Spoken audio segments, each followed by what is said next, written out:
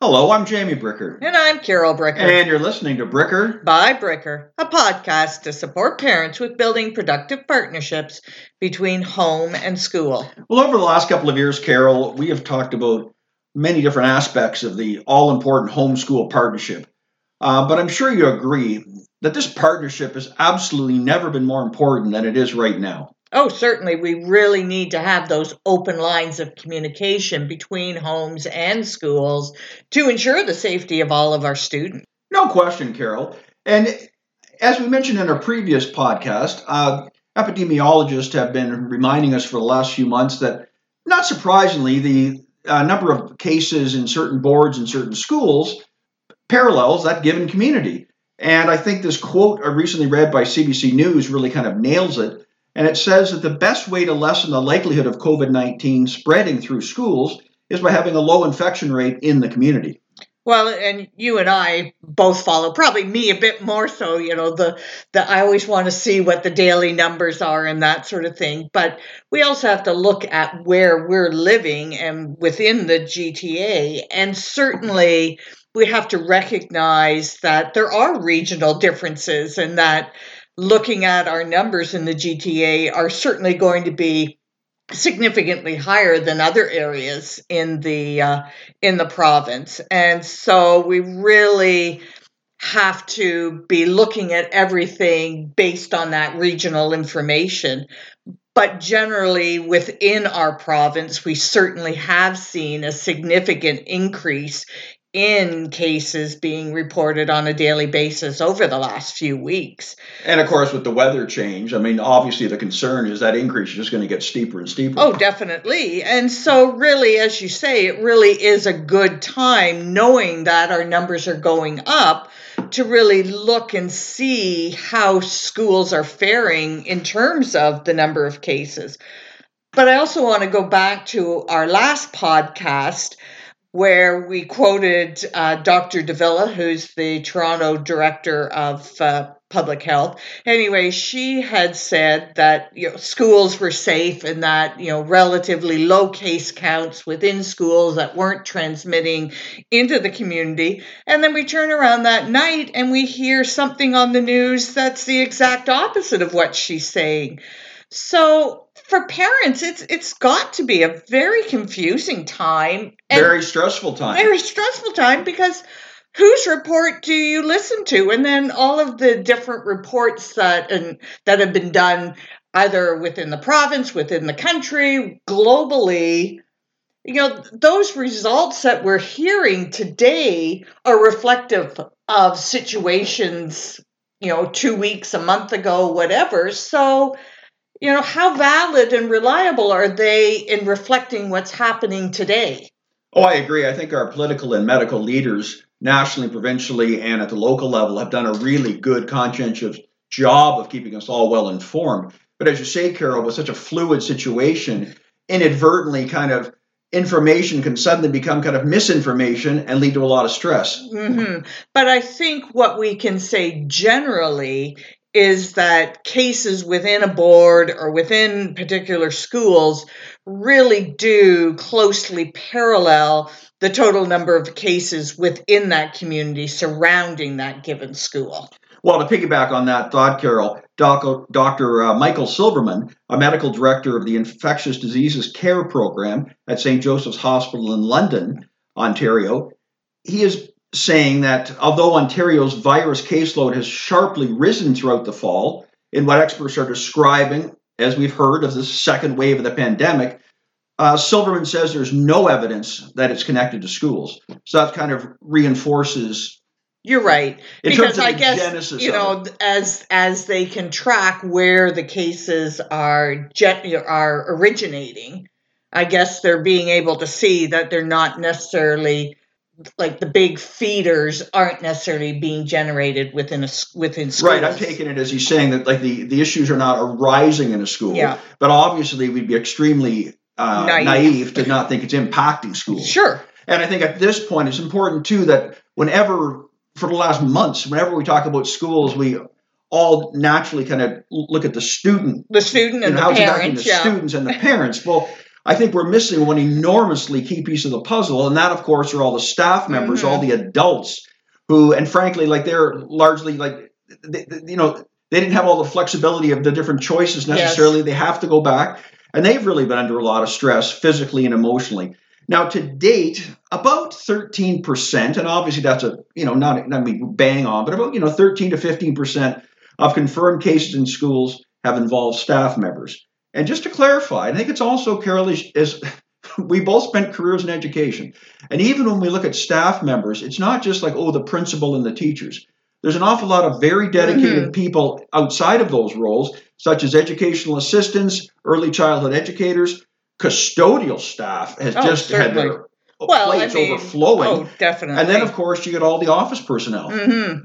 And just to kind of go back a bit and piggyback on your comment about staff being so stressed and teachers and principals, I'm going to lump into this. So much of that stress, too, has been due to the uncertainty as to what they're going to be teaching and the impact on students transitioning in and out of schools, because all of a sudden, the class that they were teaching, and particularly I'm referring to a friend of my daughter who teaches French. So all of a sudden, this class that she was teaching French no longer exists, and it really impacts her teachable hours or teachable minutes.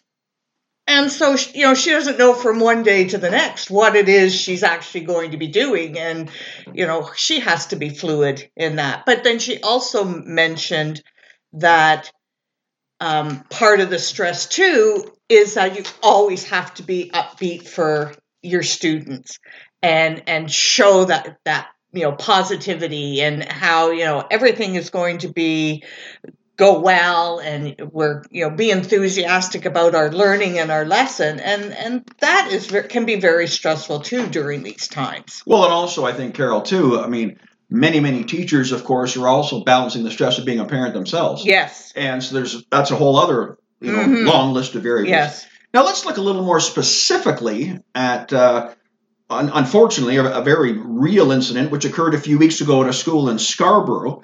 And this triggered a work refusal situation as staff members felt that the overall school environment was simply unsafe. And this was after a confirmed case in part of the school.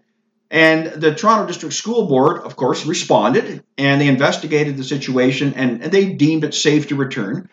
But then the Labour Ministry was brought in to do its own investigation, and the ministry then concluded that there was no what they called imminent danger for staff. Just to clarify, though, it was more than just one case. There was an outbreak that involved multiple students and teachers. But no, absolutely. You're absolutely right.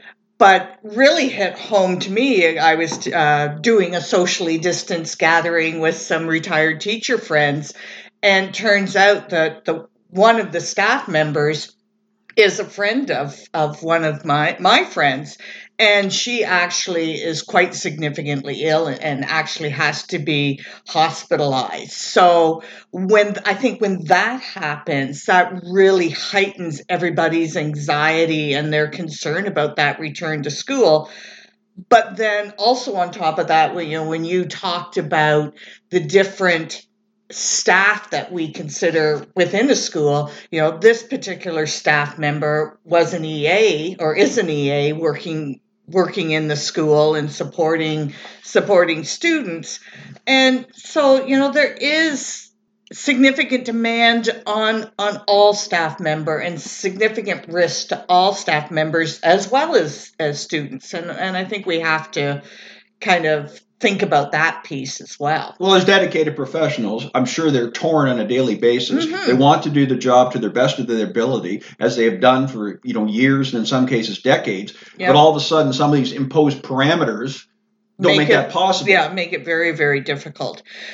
As a result of this outbreak, the school had one wing that has been temporarily closed, and there have been a significant number of students who were asked to stay home and self-isolate, which again presents problems for families as they're trying to work from home or meet their work obligations if they're going outside of the home.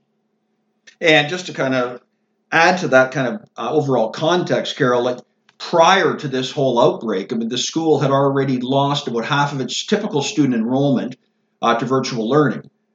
And as I say, that was independent of this outbreak. And now, since that time, and of these students who have been physically attending, about 20% have tested positive overall. So certainly a significant impact. Definitely.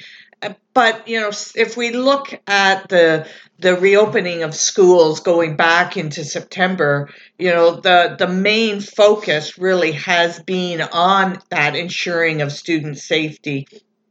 And as you kind of mentioned earlier, I really think we also need to lump into that and be supportive of the adults who are working in our schools and all of the efforts that they're putting in place in order to make sure that, the working conditions are safe for everybody. And that's, as you said, not just the teaching staff, but looking at the custodial staff and the lunchroom supervisors and the educational assistants and well, I just think there's a lot of, quote, unsung heroes yes, that make a school function at its peak. And I think particularly in these very trying, stressful times, we have to acknowledge those people. mm-hmm. Without them, the schools would not be functioning, your children would not be at school, they would not be learning, etc. Mm-hmm. But I kind of want to piggyback on this. And, we're talking about the stress for everybody involved and for parents. And I think, that's the way we envision schools based on people we've talked to in that. However, it was kind of interesting the other day. We were out for a walk and just happened to be in a particular school's community at their dismissal time. And so it was interesting to see the parents waiting outside to pick up their children and seeing how they were socially distanced around the schoolyard and had designated spots where maybe they were meeting up with, children who were a little bit older and could come out and meet them at that spot. And then seeing the kids walking home from school or the parents walking home with their children from school, and that did not appear to be any stress. It appeared to be kind of a very normalized dismissal and engagement as they were leaving the school and walking home with their parent. Well, to me, it was a strong kind of affirmation of kind of this partnership we've talked about, really at perfection, functioning, where obviously there had been protocols, et cetera, put in place that everyone kind of understood and respected. And now after 2.5 months, they're really kind of embedded. As you say, it looked very natural. Mm-hmm. That's an excellent way of putting it. Yeah. And the big thing, too, my takeaway there was all the happy faces on the kids. Yeah. That they except for their masks, they have except for masks, it looked like a very normal exit of school. Mm-hmm. Mm-hmm. All right, Carol. Well, unfortunately, as we know, the good news is we've had a string of awesome weather. Oh, beautiful we've weather. Actually been spoiled rotten for November weather. However, the cold weather reality is looming, as it's wont to do, and with the colder weather fast approaching, positive test results are clearly expected to steadily rise over the next few months. And as a result, and not surprisingly, schools are going to face heightened challenges to keep everyone safe. Mm-hmm. I think there was an awful lot of challenges, kind of a whole new environment in September, but now it's almost like another kind of addendum to that, like another newer environment. Yeah. And once again, want to stress collectively, to this point, schools across the province overall have done a good job implementing and following protocols. However, new challenges are certainly fast approaching. Well, I think back to in the fall and reading about some boards and how they implemented these outdoor learning areas and they constructed those kind of tents or the canopies or whatever. However, as we move forward, that is going to be less viable, that the kids are going to be able to get outside and have, I'm going to say, more sedentary type lessons. If they are going outside in the colder weather, they certainly are going to have to be moving and be active. But also, I think we do have to look at our weather here in Ontario. And during the winter times, there are some days where you could be going outside with the kids. However, we really need to be looking at and ensuring kids are dressed appropriately so that then we can take advantage of that option. Well, I think in our climate, hopefully we have a reasonable winter. I have no idea, but hopefully weather-wise we do.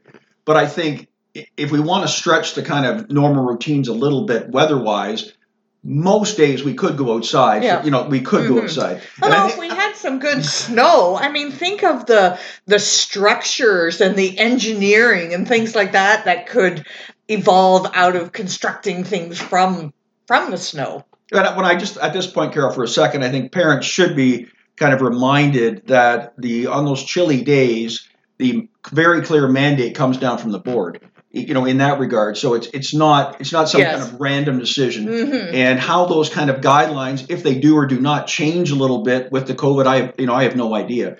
But that kind of leads into the whole, like, the indoor recess issue. And just as a former school administrator, that was always a really big kind of multi-layered concern on days when the kids couldn't go outside, whether it was really cold or pouring rain or whatever. And I think back of all the different, we used to collect, like really interesting, thought-provoking old board games and stuff for kids to play in their classroom. Well, of course. Well, that's what I was going to say. Greatly restricted. How do you do that? Or even like the intramurals that typically could happen, or these classes are going to go to the gym. Well, as you know, I would always take take several classes on a rotating basis to the gym and play King's Court or whatever, or basketball. And as you say, that's just not a viable option. So it makes it really tough that they're going to be inside for, say, an additional kind of hour of the day, and yet you're kind of very limited in physical interaction, and got to respect distancing and so on. That's got to be tough. Yeah. And of course, they also don't get the break of taking their mask off, outside or whatever. Yeah. Well, I was going to say, lunch hour is already a concern for parents, more so with the regards that the kids have to take their masks off to eat. But now it's going to be a heightened concern with them spending that time inside, and what are they going to be doing. But when we go back to talking about kids making sure they've got their appropriate clothing so they can be going outside for some learning opportunities, it reminds me, though, that one of the strategies that was being implemented was that kids were going to keep their personal items at their desks. So now not only are they going to have their backpack and their lunch items at their desks, they're going to have snowsuits and jackets and mitts and hats. That's just going to be a little problematic around just the amount of space that's going to take up. So I think that's something that really schools are going to have to really be looking at, is how is this clothing going to be stored for kids safely moving forward. Well, and also too, whether deliberately or inadvertently, is there any kind of sharing of some of the clothing, and which is generally kind of a nice thing to do at times, but just not now. Not now, no.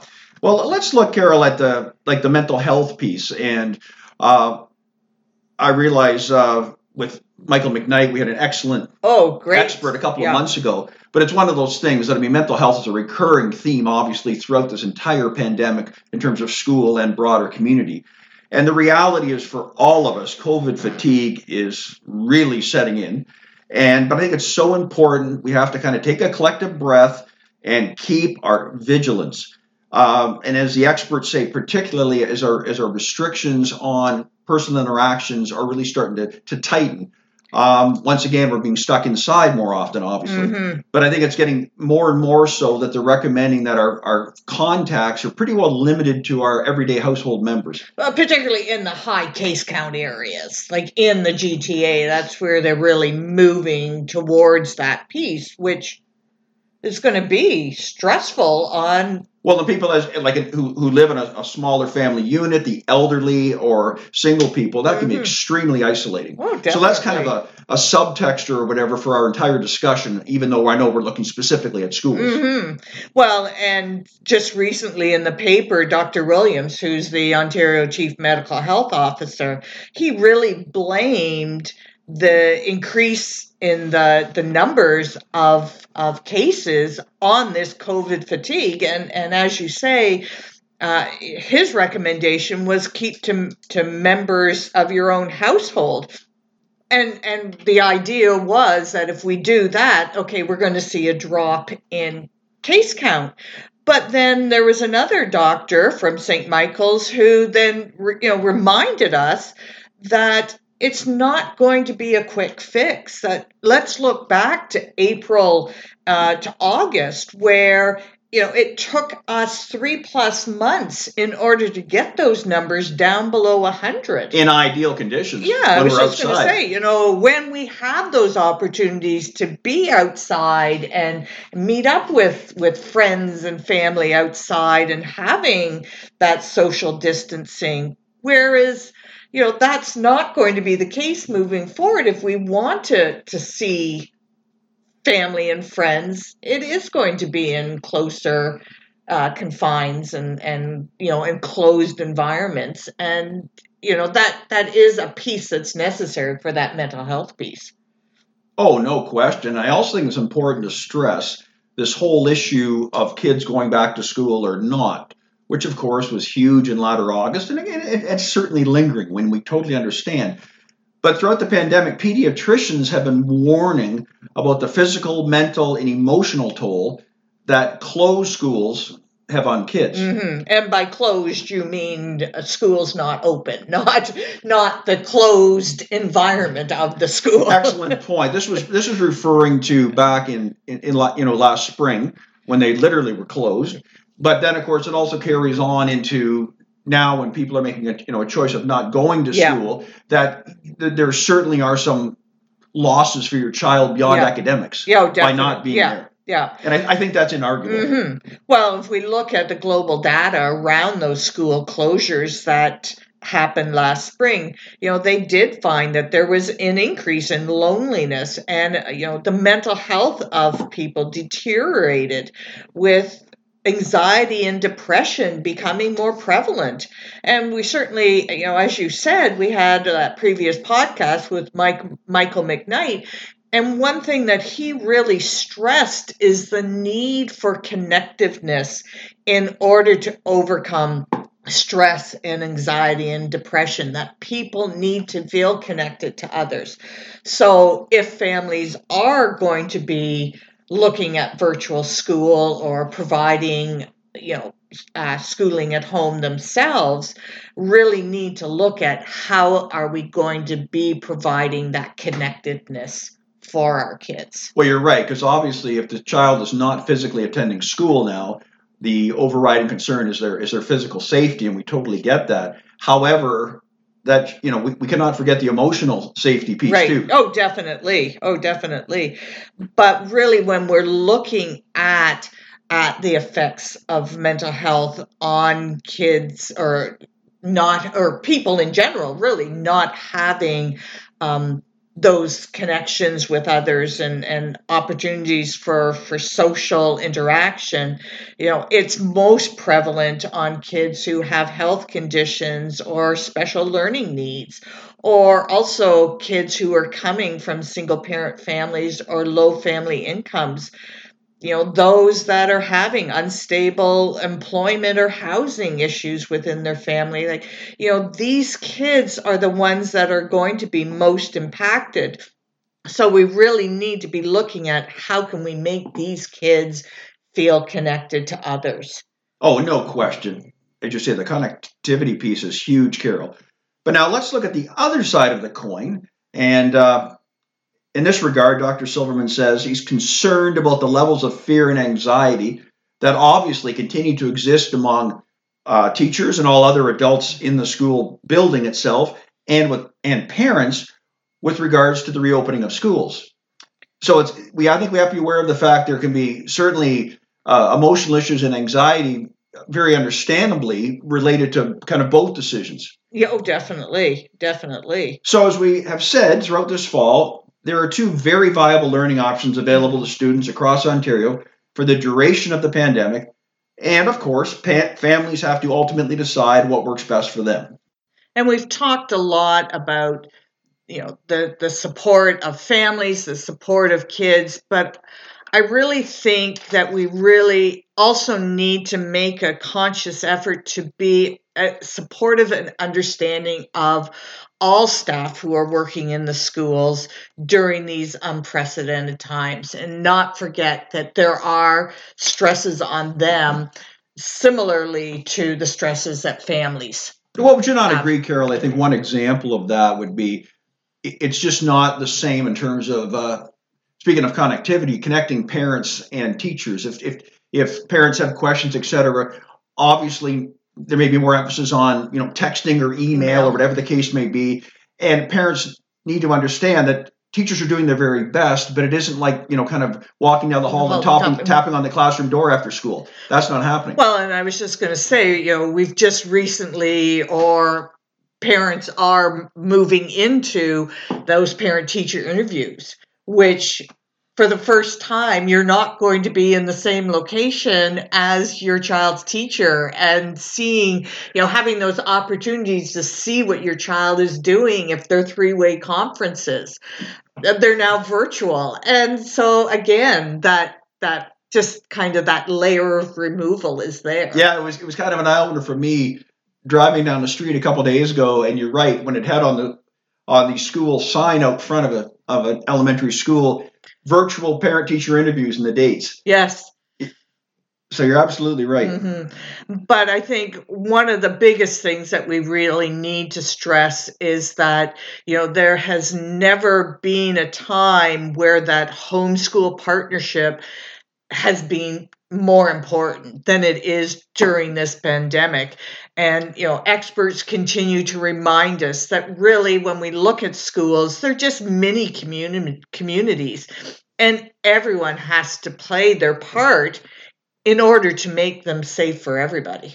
Well, the phrase we've all heard many times throughout this pandemic is just so true, that we're all in this together.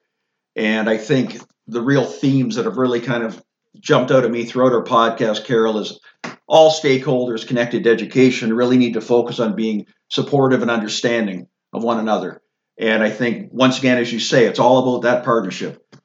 So once again, we want to thank everyone for joining us. And a reminder, if you have any questions or comments, as always, please email us at brickerbybricker@gmail.com or contact us through our website at brickerbybricker.com. And we encourage our listeners to share our podcast with other families they think might be interested. And a reminder to follow us on Voice Ed Radio or any of our other platforms such as iHeartRadio, iTunes, Spotify, and Google Podcast.